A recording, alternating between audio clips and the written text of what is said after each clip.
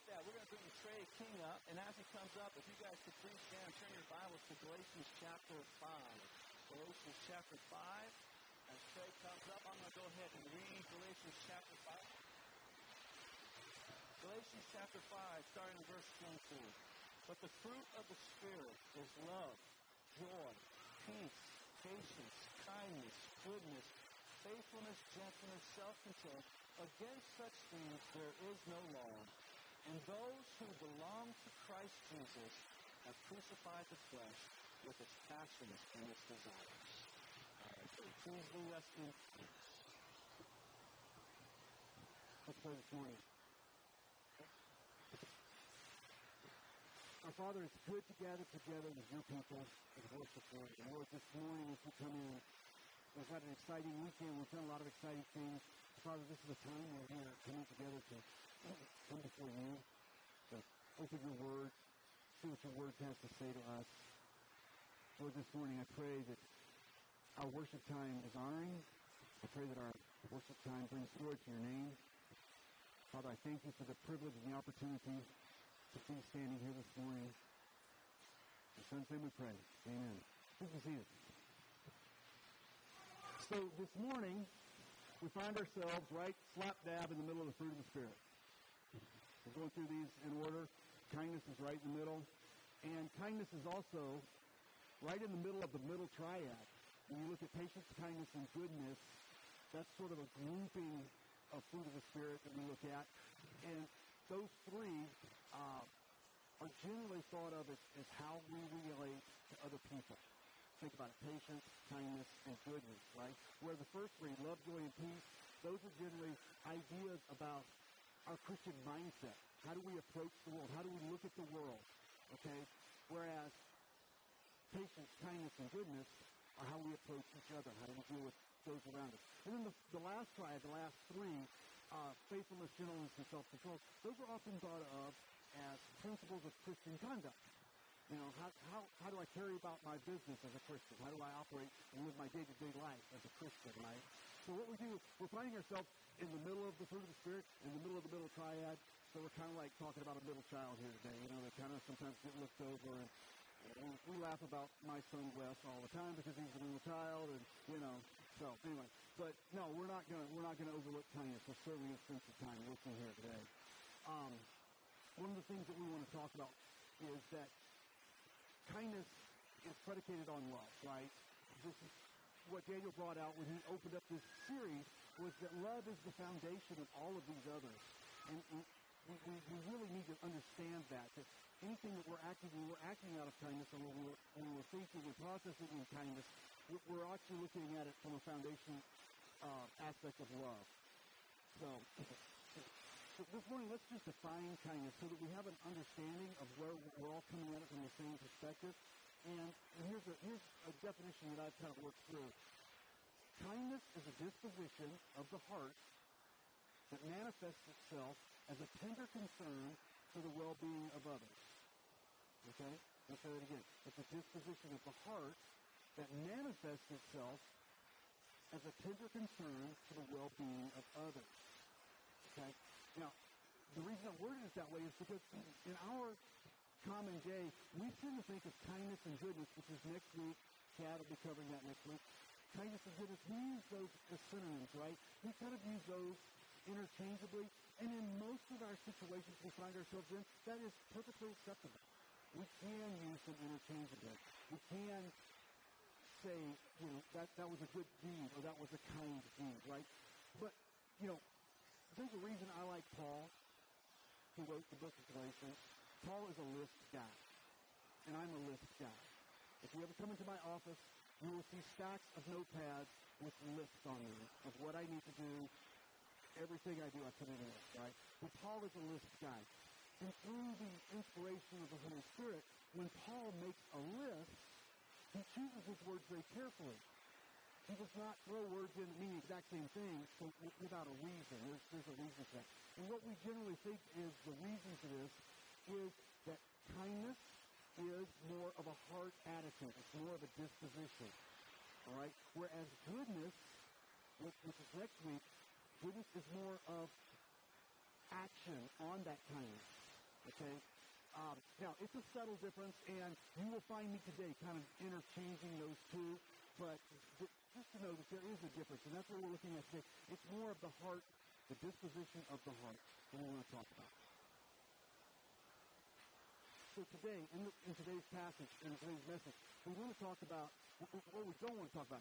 I'm not going to stand up here and give you a list of kind of things that we can be doing, right? That's not what we're about. And I don't want to give you some moralistic sermon on how to behave. But what we do want to talk about is three things. We want to talk about the kindness of God, and what does that look like? Then we want to talk about the kindness of man, and we're going to split that into two parts. What does kindness look like from an unbeliever perspective, and what does kindness look like from a believer's perspective? And then finally, we want to talk about the application of kindness, and how does that look, right? So three parts: kindness of God, kindness of man, and the application of kindness. Whenever we start talking about a fruit of the Spirit or any character quality that we want to have in our own lives, we have to start with God. We have to start with the standard, right? So we always want to look and see, what does God have to say about kindness? How is God kind? What does he say is kind? Those are the things. And once we have an understanding of those things, then we can start to look at ourselves and come up with a real picture of what's going on internally, right? If I don't understand the standards, I can't correct the problem. I can't correct what's wrong. And so we have to start with God. So what we're going to do today is we're going to look at right away, we're going to look at four passages that talk about God's kindness. We're going to look at two in the Old Testament and two in the New Testament. And we're going to go kind of quick, so if you have time to turn, you can be turning, but we're going to just start right in here. Let's start with Psalm 145. And I'm going to read this to you. Psalm 145. And we're going to pick up at verse 13. And it says, your kingdom is an everlasting kingdom, and your dominion endures throughout all generations. And then it's got that little piece in there, and it says this. It says, the Lord is faithful in all his words, and in all of his words, and in all of his works. So it's talking about the Lord being faithful. And here's what he's talking about, him being faithful and kind in the next verses. It says this, the Lord upholds all who are falling and raises up the bowed down. The eyes of all look at you, and you give them their food in due season. You open your hand, and you satisfy their desire of every living thing. The Lord is righteous in all of his ways, and kind in all of his works. And what the psalmist is saying here is, he says, look at what the Lord has done for you. He's picked you up when you were down. He's provided you food. Most of the time, the people didn't even realize that the Lord was providing for them in this way. But he's saying, why is the Lord doing this? It's because he is kind. He is faithful, but he is also kind, right? So next, let's look at Hosea chapter 11. We're going to be here for a minute, so you might want to turn to Hosea chapter 11. This is an amazing and unsettling story. If you've never read Hosea, you might want to stop and read it at some point. But it's an amazing story of God's kindness and how he deals with wayward people. All right? So let me give you a little background here on Hosea. Hosea was a prophet. He prophesied in Israel and Judah, both. And Hosea, God came to Hosea and said, Hosea, I want you to take a message to my people. And Hosea says, we'll do it, Lord. I'm a prophet. That's what I do. Okay? So God says, well, Hosea, what I want to do is I'm going to have you take a wife, and we're going to use your marriage as an example of my relationship, God's relationship, to Israel. Okay? And Hosea, at this point, probably going, no, that sounds like a pretty good idea. You know, I could use a wife, and it sounds good. God, it gets bad. It gets bad. And God tells him right up front what's going to happen. He says, Hosea, I want you to go down and I want you to marry Gomer. And at this point, Hosea's countenance drops because the problem is Gomer is a prostitute. Okay? It's what it says. She's a harlot. And God says to Hosea, Hosea, she's going to be unfaithful to you, but you are still going to love her. You are still going to be kind to her. And Hosea says, yes, Lord, I'll do that. And then God says, but Hosea, it's going to get worse. she's gonna be unfaithful. She's gonna go after other men again. And I still want you to be kind to her, and I still want you to care for her and to bring her back. And Hosea says, yes, Lord. And God says, it's going to get worse. She's going to leave you for another man. She's going to be gone. And what I want you to do, Hosea, is when that happens, I want you to make sure that she's provided for and cared for. But I don't want you to tell her that. I want you to take care of her without her even knowing it. And even though she is off with another man. And it gets worse. She ends up being sold into slavery, bondage, going out on the market to be sold, literally. And God says to Hosea, I want you to go and I want you to purchase her. And I want you to bring her home. Okay? That's a tough story. That's a little unsettling, right? It is. But God said, Hosea, by this demonstration, by this act of what you're doing, I'm using this as an analogy of how my people, Israel, have treated me. Okay? God is saying, in this case, I am the husband, and Israel is Gomer. Israel is the one that keeps going away and keeps falling away. So let's read Hosea chapter 11. Well, this is a synopsis of what happened there. Okay? So Hosea 11. When Israel was a child, I loved him, and out of Egypt I called my son. The more they were called, the more they went away. They kept sacrificing to the Baals and burning offerings to idols. Yet it was I, and this is God talking, yet it was I who taught Ephraim to walk. Just side note, Ephraim is just a common name for Israel. It's kind of like, which was called a child. It was I that taught Ephraim to walk. I took them up by their arms, but they did not know that I had healed them. I led them with cords of kindness, with bands of love. And I became to them as one who eases the yoke on their jaws. And I bent down to them, and I fed them. And it will stop right there. So what we see happening here is that God is coming up and he's saying, because of my kindness, and this really says the bands of kindness. Remember when I told you the story, how Gomer was actually in slavery and bound, right? God says, I bought you, I took those bonds off, and now I lead you with bonds or with cords of kindness, right? This is God showing his kindness and his love to his people through the story of Israel. These people were constantly running away from God. His people were just, I always say they were at a downward spiral at this point. They would come back, God would restore them, and they would rebel, and then they would spiral in deeper, and then God would send a judge or a prophet, and then they would raise up a little bit, they would turn a little bit, and then they would spiral in deeper, right? They were in this downward spiral.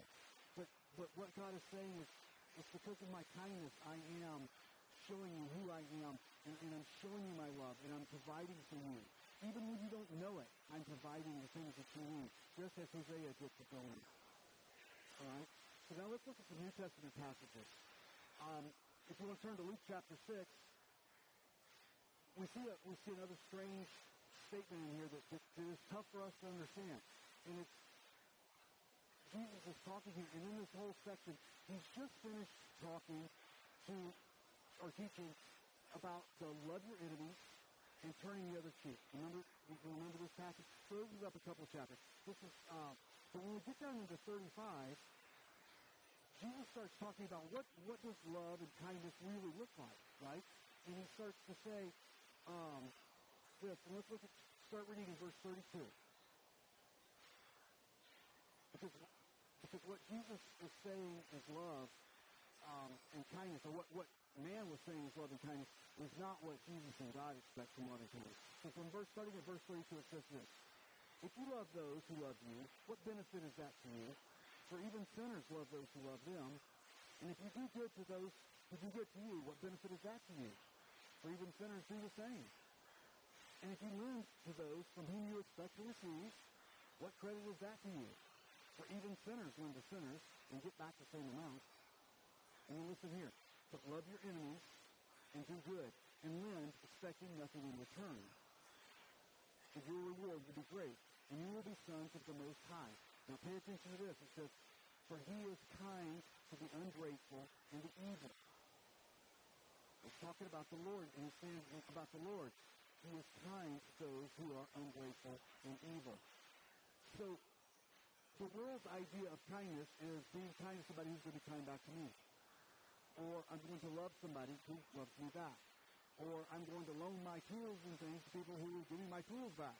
And maybe loan me their tools, right? But that's not God's definition of kindness. God's definition is, are we loving and are we being kind to those who are ungrateful? Are we loving and kind to those who don't like us? Are we loving and kind to those who want to cause us harm? Right? I mean, it is hard to be kind to an ungrateful person. We've all had that experience where we've done something nice for somebody and they didn't respond. They didn't send me a thank you note. Right?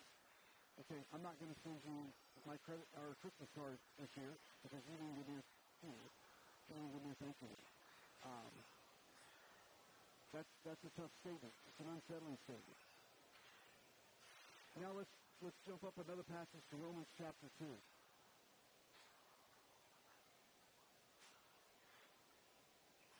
In Romans chapter 2, we just saw the second half of Romans chapter 1, obviously, where Paul in chapter 1 had laid out really a discourse on the depravity of the human condition. And if you haven't ever had a chance to read the second half of Romans 1, sit and read it. Read that and then turn on your news and you just see if that's not exactly where we are today, right? I mean, our society is just as depraved and as bad as what Paul describes in Romans chapter 1. But when he moves over into chapter 2, Paul starts to focus on the Jews. All right? And he's now kind of turning his attention, he's talking to the Jews, because the Jews were acting like spoiled, petulant children at this point. They thought that, because they were God's children, God's chosen, that they could get away with doing just about whatever they wanted because they were God's children. And, we've all known kids like that, hey, my daddy's the principal of the school, I can act however I want. Or my dad's the pastor of the church. You guys are good. My dad's the pastor of the church. And, churches I grew up, we always laughed. We called them the PKs, the pastor's kids, because they were always the ones that were causing the problems. They were usually the ringleaders. But not this week, I'm sorry. But this is the case with the Jews. The Jews were judging those who were acting just completely as heathens, as unbelievers do, and they were judging them, but they were acting the exact same way over themselves. They were doing the same things that the heathens were doing and condemning them for it, but they were doing it themselves. So let's just read and see what we have here in Romans chapter 2. Therefore, you have no excuse, O man, every one of you who judges, or every one of you who judges. For in passing judgment on another, you condemn yourself, because you are the judge practicing the same things. We know that the judgment of God rightly falls on those who practice such things. Do you suppose, O man, you who judge and who practice such things, and yet do them yourselves, that you will escape the judgment of God? Or do you presume on the riches and the kindness and the forbearance and the patience, not knowing that God's kindness is meant to lead you to repentance? That's that last little part there, that God's kindness is meant to lead you to repentance. See, the Jews had kind of missed the whole point of God choosing them. Remember, God didn't, from Deuteronomy, God did not choose them because they were a big, great nation or because they had anything special to offer. God chose them because God chose them. He said, these are the people I'm putting my love and my blessings upon. But they had missed that whole point of how God had taken care of them and provided for them, and how God had brought them out of the wilderness and out of Egypt and provided for them down in the land of Canaan. They had forgotten that.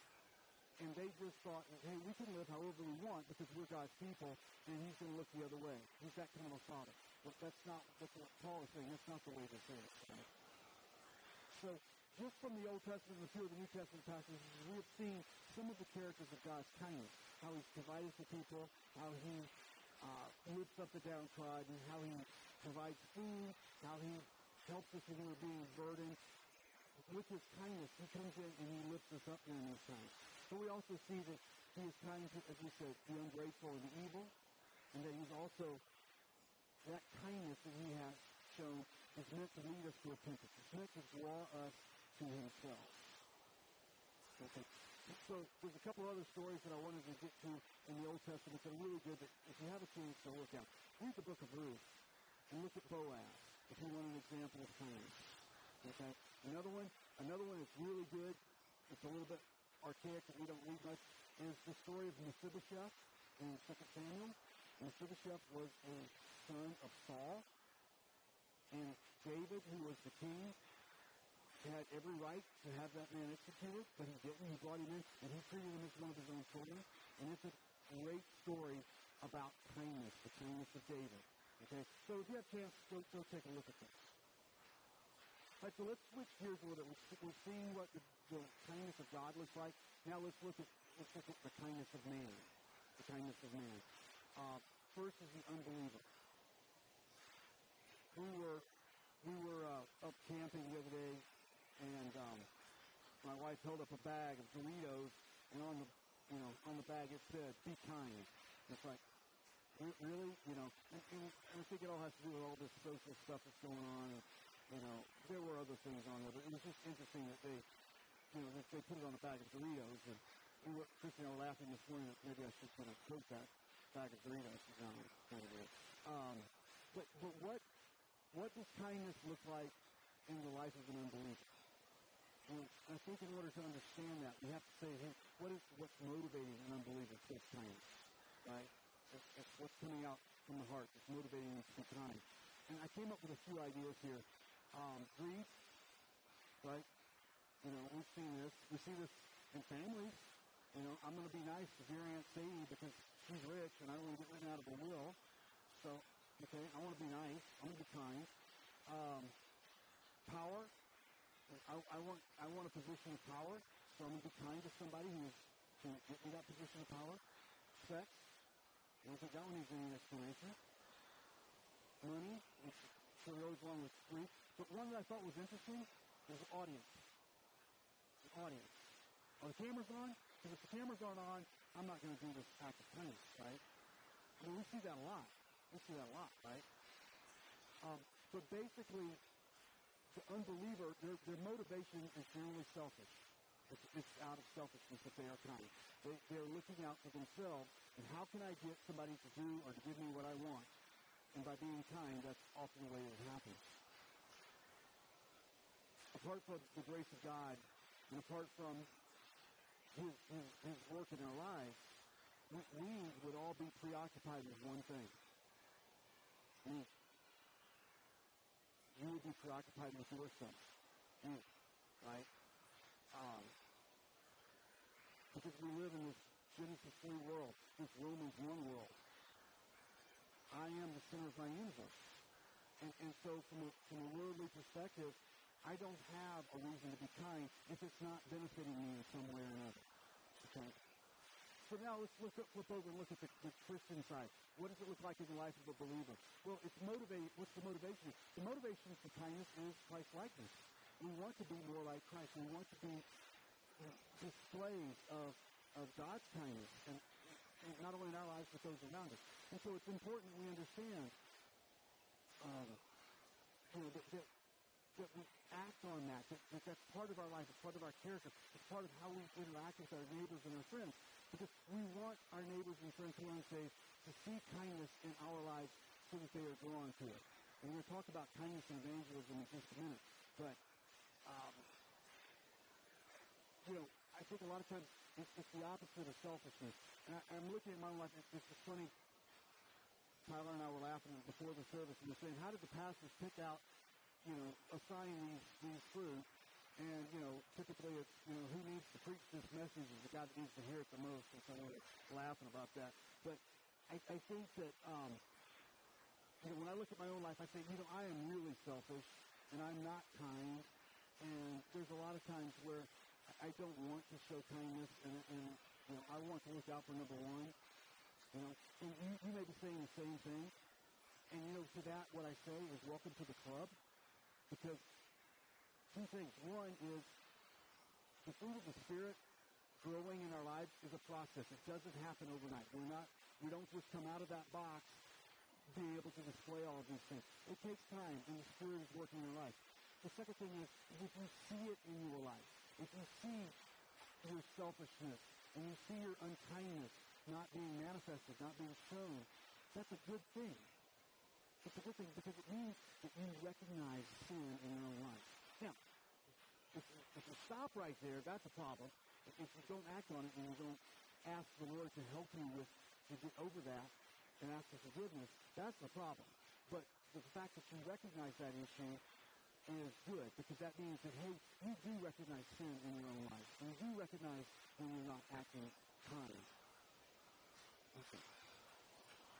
So finally, let's get into just quickly into the application of kindness, okay?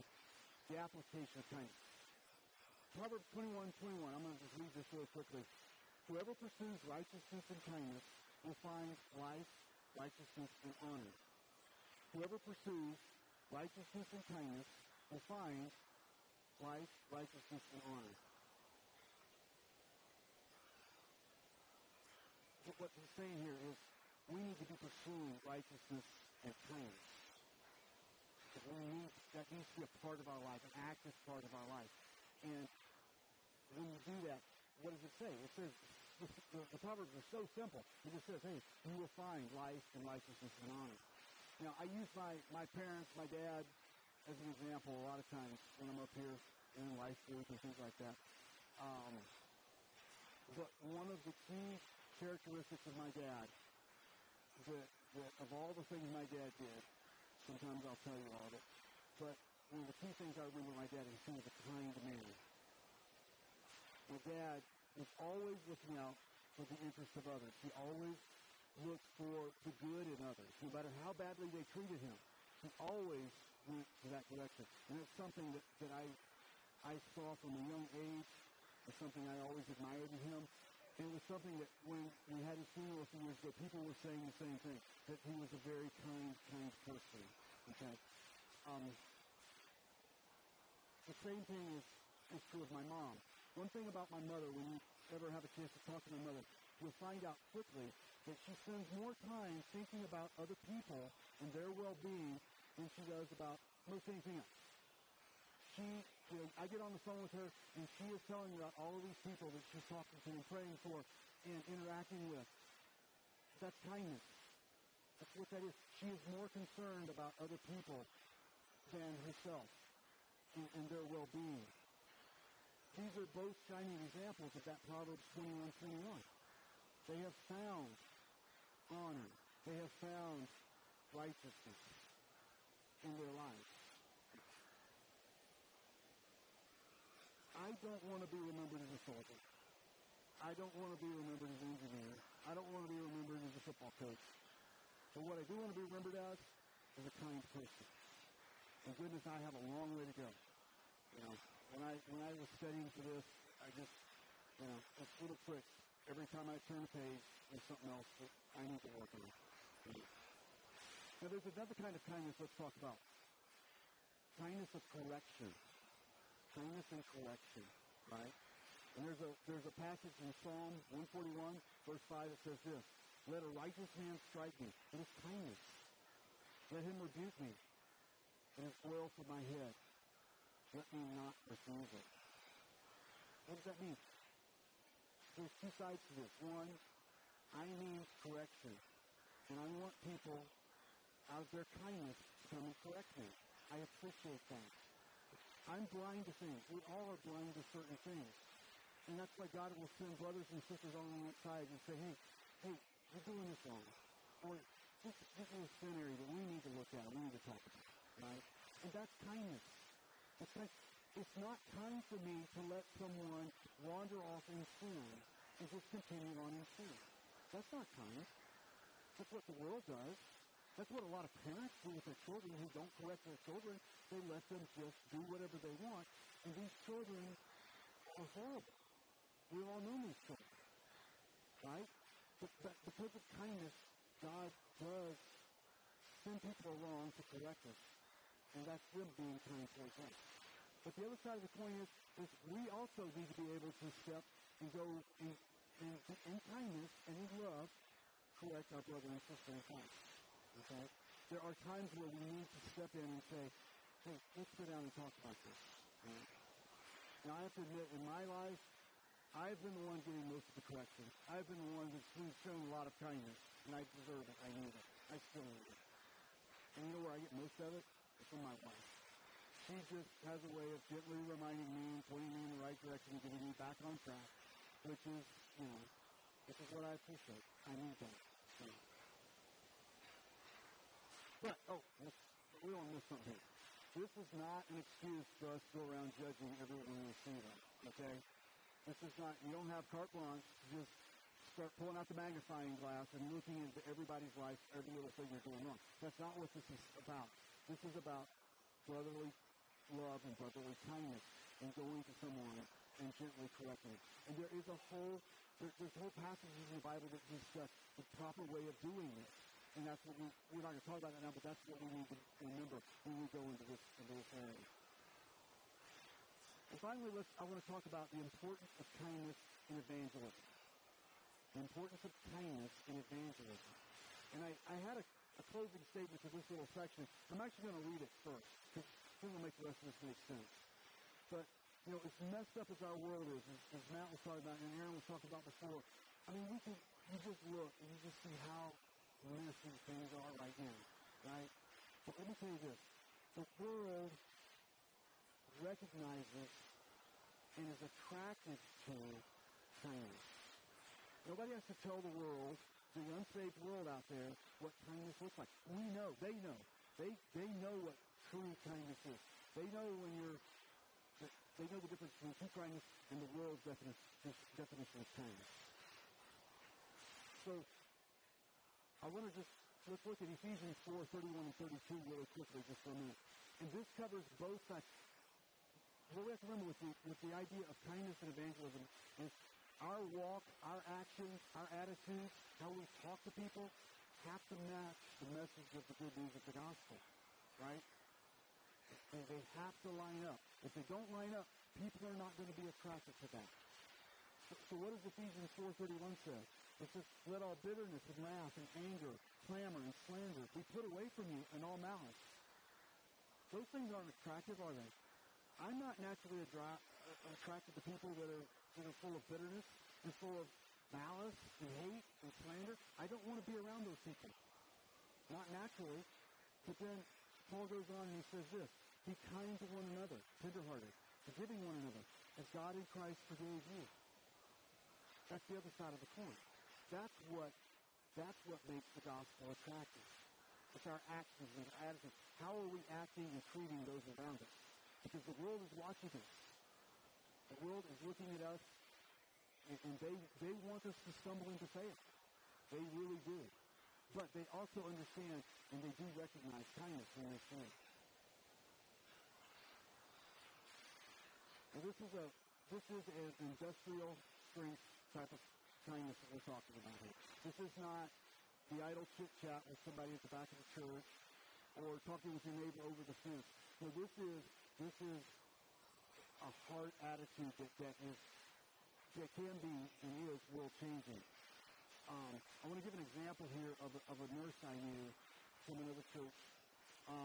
We were in a Sunday class and we were talking about our jobs and how do we show Christ on the job and how do we act around our non-believing friends and so forth.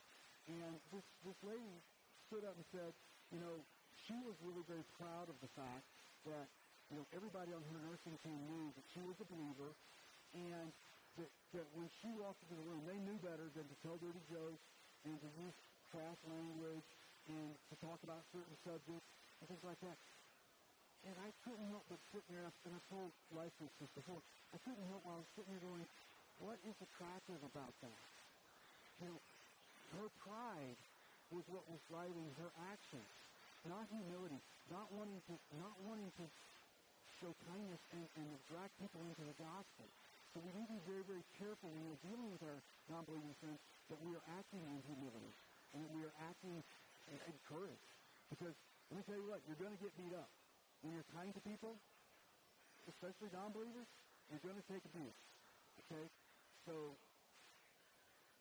we don't want to be acting out of a position of pride for doing this. I have a few more minutes. I want to look at Titus chapter 2 really quickly. Just again, as an example of what does that Christian walk look like.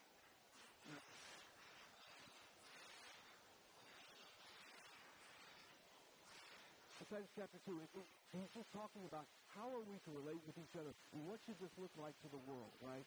So here we go. But for each of you, teach what accords with sound doctrine. Older men are to be sober-minded, dignified, self-controlled, sound in faith and love and steadfastness.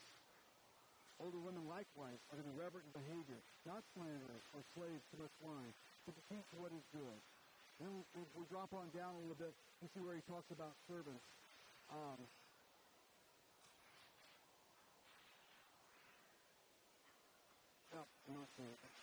He drops down and he does talk about how do we relate to our employers is what he's talking about.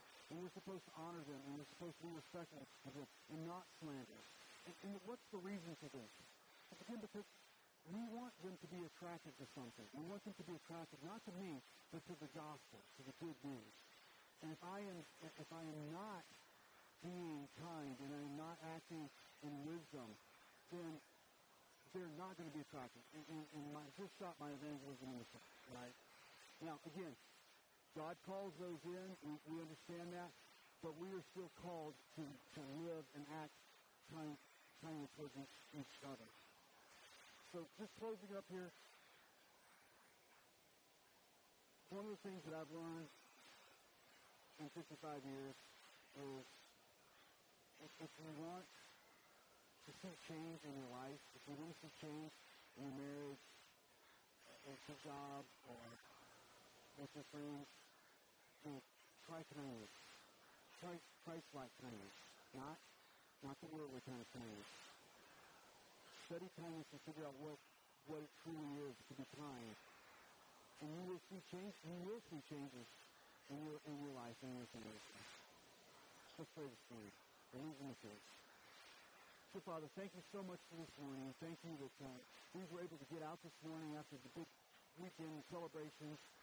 Father, we just thank you for your kindness and how you have upheld us and you have provided for us and you have lifted us up. Lord, we just thank you for your provision in ways that we don't even know, Lord. Lord, we thank you for how you have showed kindness and you've taken the bonds of slavery from us, of that slavery to sin, Lord. We thank you that you now lead us with words of kindness. Father, we just pray for the rest of this day. We pray for our time together. Lord, we pray that you are glorified in your Son's name we pray. Amen.